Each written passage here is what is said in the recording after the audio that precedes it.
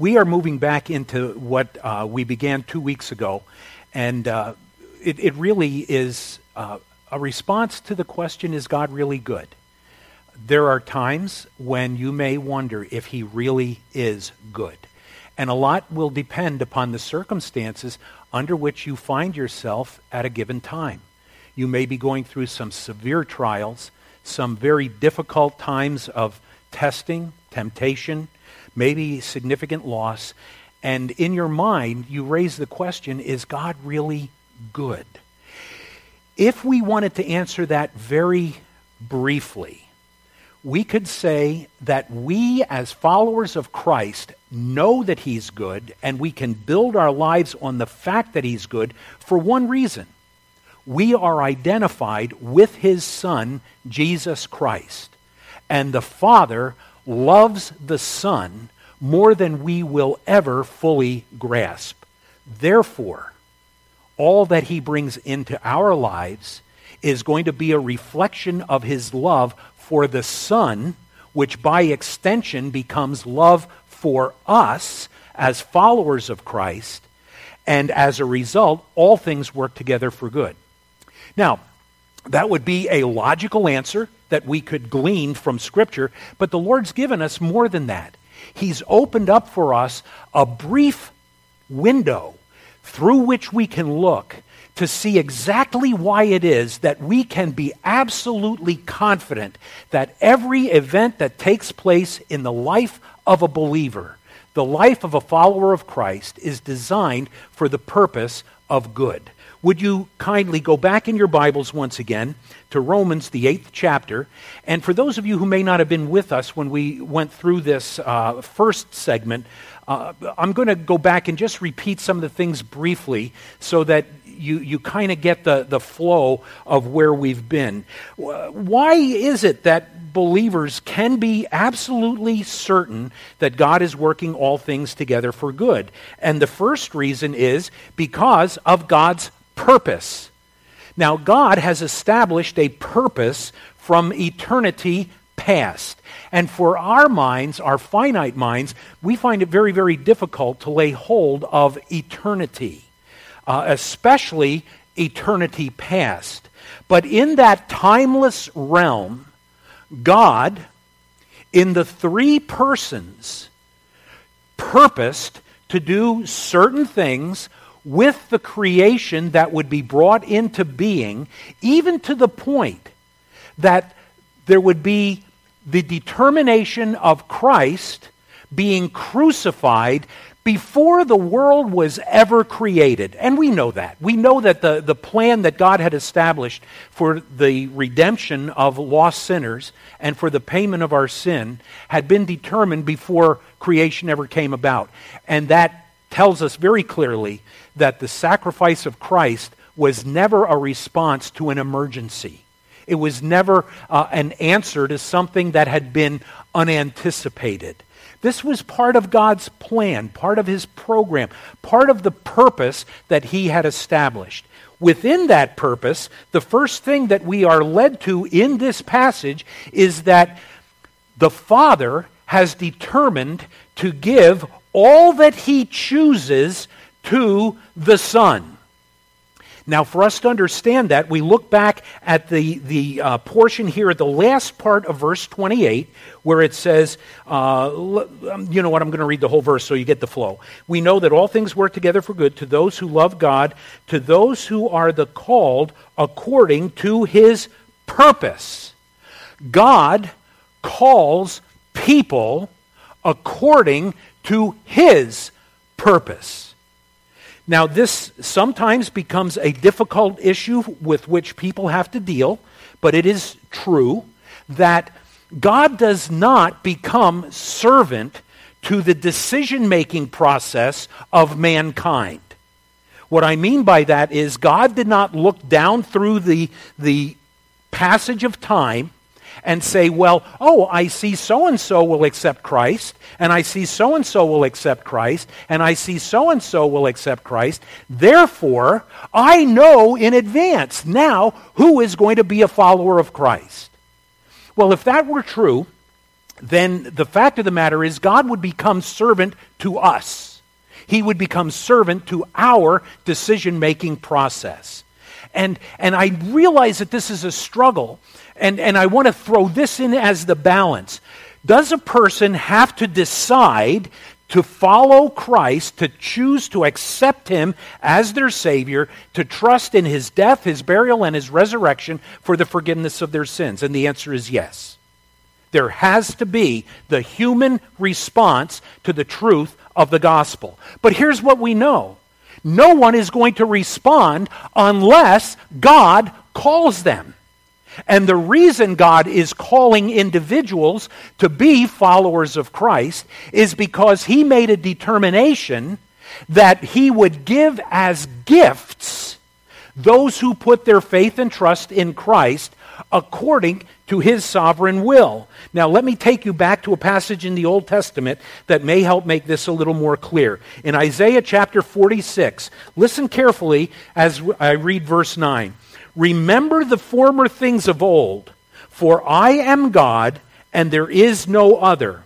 I am God, and there is none like me, declaring the end from the beginning, and from ancient times things that are not yet done, saying, my counsel shall stand, and I will do all my pleasure, calling a bird of prey from the east, the man who executes my counsel from a far country. Indeed, I have spoken it.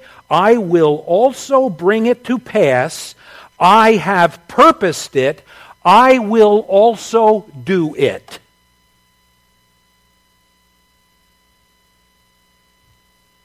What part of that don't we understand? What part doesn't make sense to us? God determines. God purposes. And He does, according to His will, all that He purposes and chooses to do. His foreknowledge is His predetermination of what is going to happen in the realm of mankind. It does not mean that we don't have choices to make. We do. But our choices have to be made within the realm of who He has called us to be. Part of the body of Christ. I'm going to look at that in just a moment. But I want you first to understand this. That your personal faith in Christ is for the purpose of making you a gift to God the Son. We are not the highest objective in God's plan. God the Son is the highest objective in God the Father's plan. And it is only because of our relationship with the Son that we even have hope for eternity. It's because the Father loves the Son. Listen to what John declared for us in John chapter 6. Jesus is speaking here and He says, all that the Father gives me will come to me, and the one who comes to me I will by no means cast out. By the way, does that give you a sense of security? This idea, I am hanging on to Christ, is nonsense. You don't hang on to Christ. He hangs on to us. And when we come to Him in faith and trust Christ as our Savior, the reality is we are secure in Him. And people will say, oh, well, that means you can go on singing. Yeah, go ahead, sing. No, you know what I meant. You can't go on sinning because genuine conversion changes the heart. And it changes what you want to do. And if there is no change, if you live exactly the same after you've trusted Christ as your Savior, the fact of the matter is you don't know Him as your Savior. All that the Father gives me will come to me, and the one who comes to me I will by no means cast out. For I have come down from heaven not to do my own will, but the will of Him who sent me. This is the will of the Father who sent me, that of all he has given me I should lose nothing, but should raise it up at the last day. And this is the will of him who sent me, that everyone who sees the Son and believes in him may have everlasting life, and I will raise him up at the last day. Drop down to verse 44 of chapter 6. No one can come to me unless the Father who sent me draws him. What part of that don't we understand? Do you know elsewhere in Scripture it says, no man seeks after God?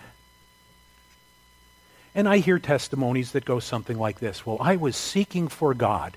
And that would be an appropriate response of someone who said, I was going through the process of really trying to find out who the true God really is. And you could say that from the human point of view. But you know who caused you to seek God?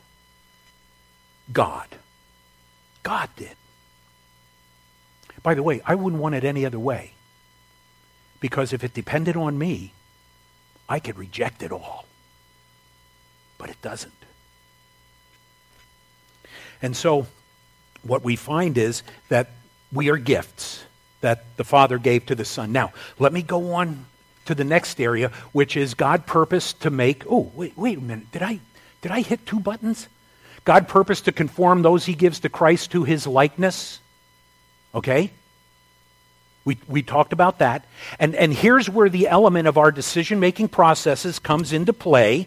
God gives us freedom to make choices and decisions, and sometimes our choices are going to take us outside the realm of what he desires for our lives to bring us to the place of conformity to the image of Christ. Therefore, he will bring events into our lives that will turn us around to bring us back to the realm in which he wants us to move. Now, I've got all kinds of freedom in this realm, and I can make choices this way, and I can make choices this way. But I choose to go out here, which is opposed to what God wants. A loving Father looks at me and says, wait a minute, you've gone too far. Come on back.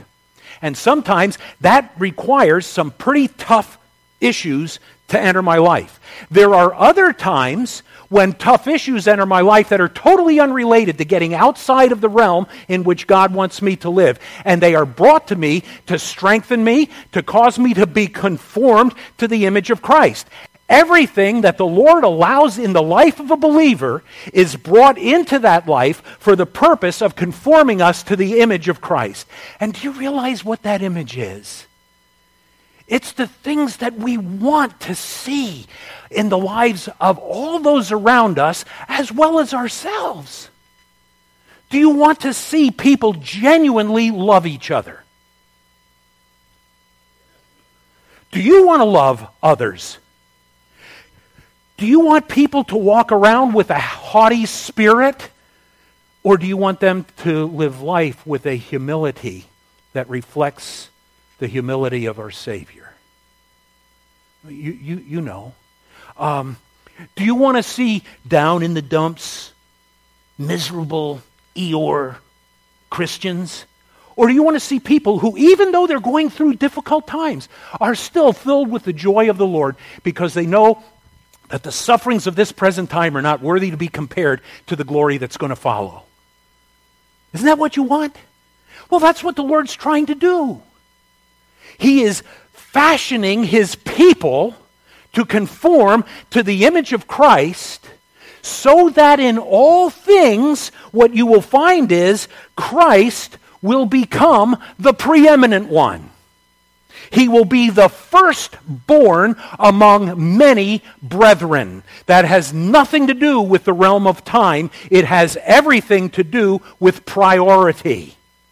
By the way, isn't this kind of neat that the Lord makes Jesus Christ, God the Father makes Jesus Christ the pattern after which our lives are to conform? And he doesn't pick any of you or me.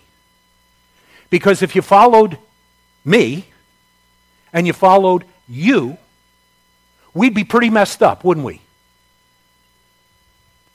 Yes.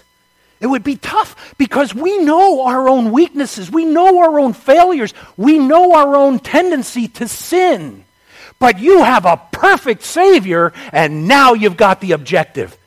And when it's all said and done and we're brought into the presence of Christ himself and we see him, we will be like him, for we shall see him as he is. The very qualities of our life that were manifest in the person of Christ will be manifest in us in perfection. We will be people of love and of joy. We will exercise humility. We will demonstrate all of the qualities of Christ's life, and you don't have to worry about what anybody else is like. You look at him. You fashion your life after him. Okay, good we're reviewing this, isn't it? Moving on to the next thing, deals with God's plan. You notice that he had a purpose to give believers, those whom he has foreknown, to Christ, and in turn, they will have the objective of being fashioned in the image of Christ to the point where he ultimately is recognized in totality as the preeminent one, and we will be like him. But then, how are we going to do that? And here's where he gives us a plan that is demonstrated in every person's life who comes to know Jesus Christ as Savior. This is without exception. There is no one who circumvents this. There's no one who comes any other way. There is an unbreakable chain of events that God established for the development of the people who would be the gift that he gives to his Son. Notice what that chain is. As you go back here to the second part of verse 28. Go into verse 29.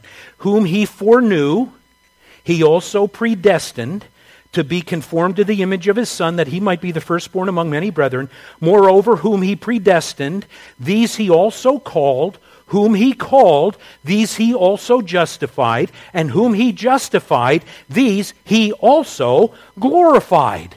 Now we see this unbreakable chain, and the chain begins with the foreknowledge of God. As we talked about last week, that is not dependent upon the decisions that people would make. It is dependent solely upon the purpose for which he sets apart a people for himself. You know who it's going to be because you've chosen who it's going to be. Just like 2 weeks ago we talked about, how do you know where you're going for dinner after the service? It's because you've made a decision to go there. That's foreknowledge. That's exactly what it means in this passage of God's Word. So whom God had established in eternity past to be drawn to Christ as a follower of the Savior, something else happened. He predestined them to be conformed to the image of Christ. So now you have God's elective purpose, and you have the goal to which that elective purpose is directed, the image of Christ. And that is what predestination is. It's that we are moving toward the image of Christ. But how does that begin? It begins with God's calling. Oh, I'm sorry. There's predestination. You already have this filled in your blanks, right? So you don't have to worry about it, okay? And then there is the calling. What is the call of God? The call of God is the effective work of God himself through the Holy Spirit that convinces the mind of an individual that they are a sinner who is condemned, who is lost forever apart from Christ, and they are convinced that the only hope of forgiveness and eternal life that they can possibly have is through the sacrifice of Jesus Christ. Why did you come to Christ? I look back and I say, okay, I was afraid of going to hell. What made me afraid of going to hell? I was absolutely convinced that there was a place called hell. How come other people don't believe in hell? Because God has not extended a call that has convinced them of that. You might have come for a different reason. You might have come to the point where you said, you know what, my life is such a mess. I do believe that there is a God, and I am not in a right relationship with him. And you heard about Christ and his death on the cross for your sins, and that he rose again from the dead, and you reached out in faith, turning away from your sin, called repentance, and reaching out in faith and trusting Christ as Savior. What convinced you of that? The Bible says that it's God's Holy Spirit who convicts. He convinces the mind of sin, of righteousness, and of judgment. Sin, because they do not know the holy Creator. Righteousness, we need a righteousness that is not our own, that will be available to permit us into the presence of a holy God. And judgment, if we do not put our trust in Christ, we will be judged for all eternity. And however God broke that into your understanding, He's the one who did it. And He brought before you a full conviction, a settled understanding that you needed to turn away from your sin and reach out in faith and trust Jesus Christ as your Savior. No man seeks after God, but He seeks after us. So, whom He foreknew, He predestined, He called, He justified. That means there was the legal declaration that we are no longer guilty. We cannot fall into a double jeopardy where we can be rejudged judicially again for our sin. We are brought to the place where we have a righteous standing before God because our sin was imputed to Christ. His righteousness was imputed to us. And now we stand in front of the Father appearing in the righteousness of Christ because we are in Him and He sees us through the righteousness of His own Son. That's justification. And then the final link in this chain is glorification, which we have not experienced yet. But our bodies one day will be changed so that we will have a body like His. We will be completely glorified. And the Lord writes it in what's called the aorist tense. That means it is an event that in the divine plan of God has already been established and nothing can break it. So He can look at us and say, well, from my point of view, you're already glorified. Are you glorified from your own point of view? Are you glorified from the point of view of your mate? How about kids? Are your parents glorified?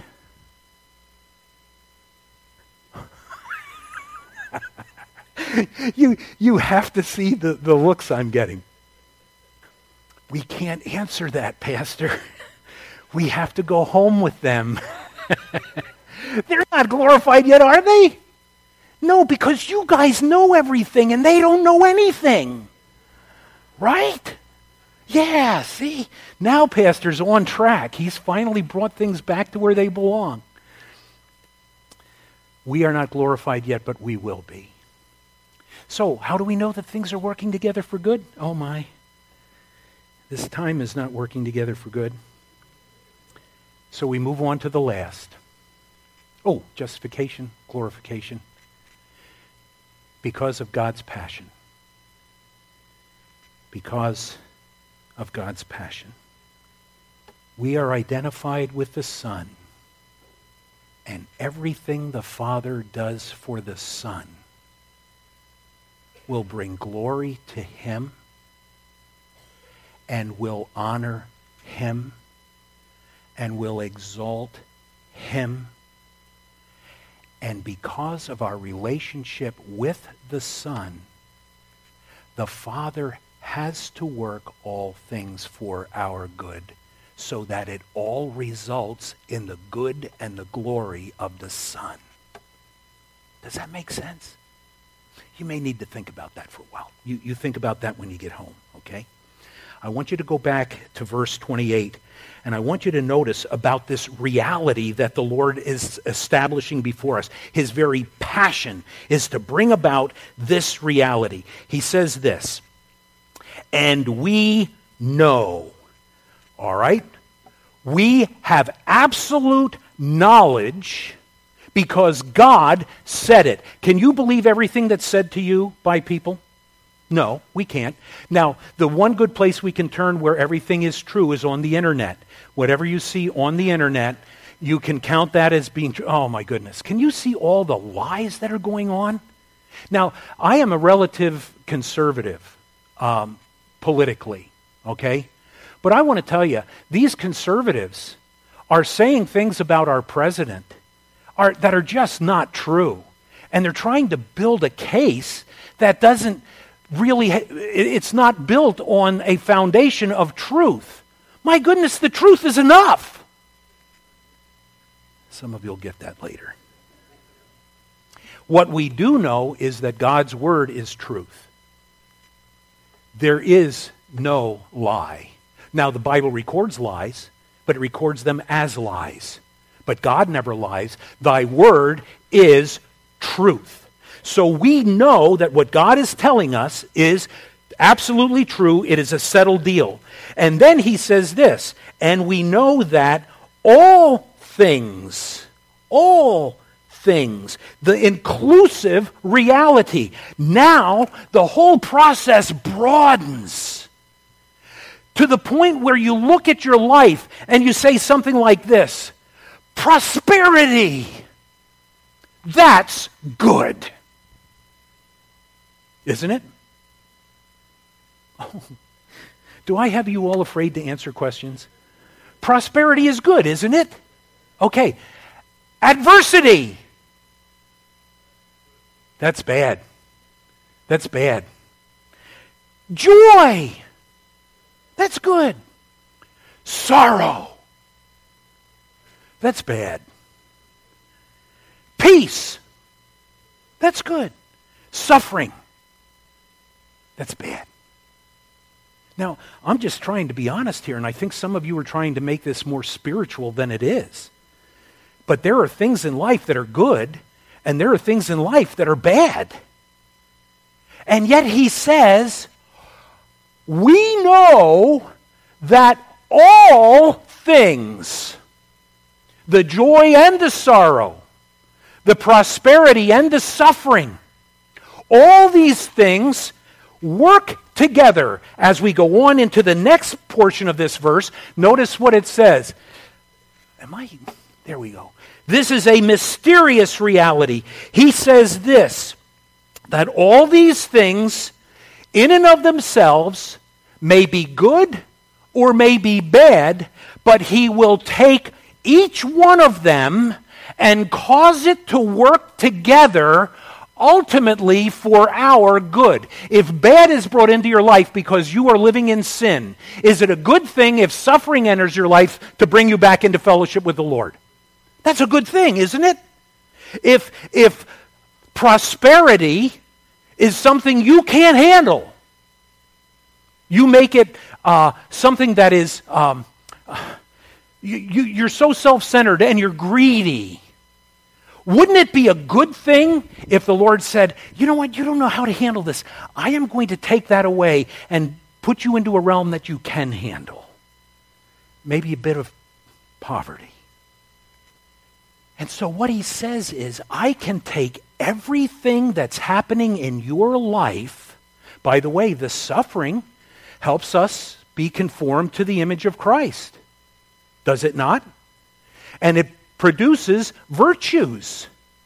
Suffering ultimately produces patience. And so what we have is this promise. It's like, you all know what synergy is? Where you take two things and you put them together. And I forget exactly how the saying goes, but the product of the two things that are put together is greater than the sum of both of them. Does that make sense? Synergy is a principle that's developed in philosophy. It's developed in chemistry. Let me give you an example. Sodium is not good for you. Chloride is not good for you. You put sodium and chloride together, and what have you got? You have salt, and your body needs salt. That's synergy. God says, you've got the good, you've got the bad, I bring it all together, and I work it for your good. think. He goes on to say that this is a selective reality. Notice, we know that all things work together for good to those who love God, to those who are the called according to his purpose. Now let's start at the back and work backwards. Those who are called according to his purpose, if you're not called according to his purpose, you're not a believer. And from the divine point of view, you really don't need to be worried. You do need to be concerned from your point of view. And I would say this, that if you have not trusted Christ as your Savior, you don't worry about the things that I've been talking about God's working. What you have to be focused on is he convincing you that you need the Savior and you need to respond? See, that's where some people become a little bit angry with folks like myself who believe in a sovereign God. And they say, oh, well, you don't believe in human decision. Absolutely, you've got to make the call. You have to decide. And if you choose not to, you have to suffer the consequences. But if you choose to accept Christ as Savior and you come to him, he will in no wise cast you out. So the human responsibility is coupled beautifully with the divine plan. Coming back, where am I here? A selective reality. If you don't love God, you're also not one of his. Do you love him? Do you love his word? Do you love communion with him? Do you love fellowship with the saints? Do you love other saints? Is there anybody you can think of right now against whom you are harboring a heart of bitterness? Anyone? Name come to mind? That is a problem for you. That is not a reflection of God's love.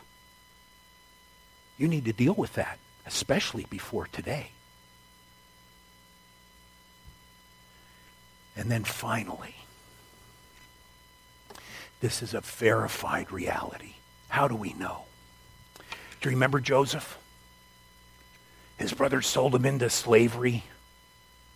They wanted to kill him, but one of his brothers says, no, let's not kill him. I don't know how I'm going to answer to Dad if we do. Let's sell him. He's sold into slavery. He goes down into Egypt. He's falsely accused of trying to seduce Potiphar's wife.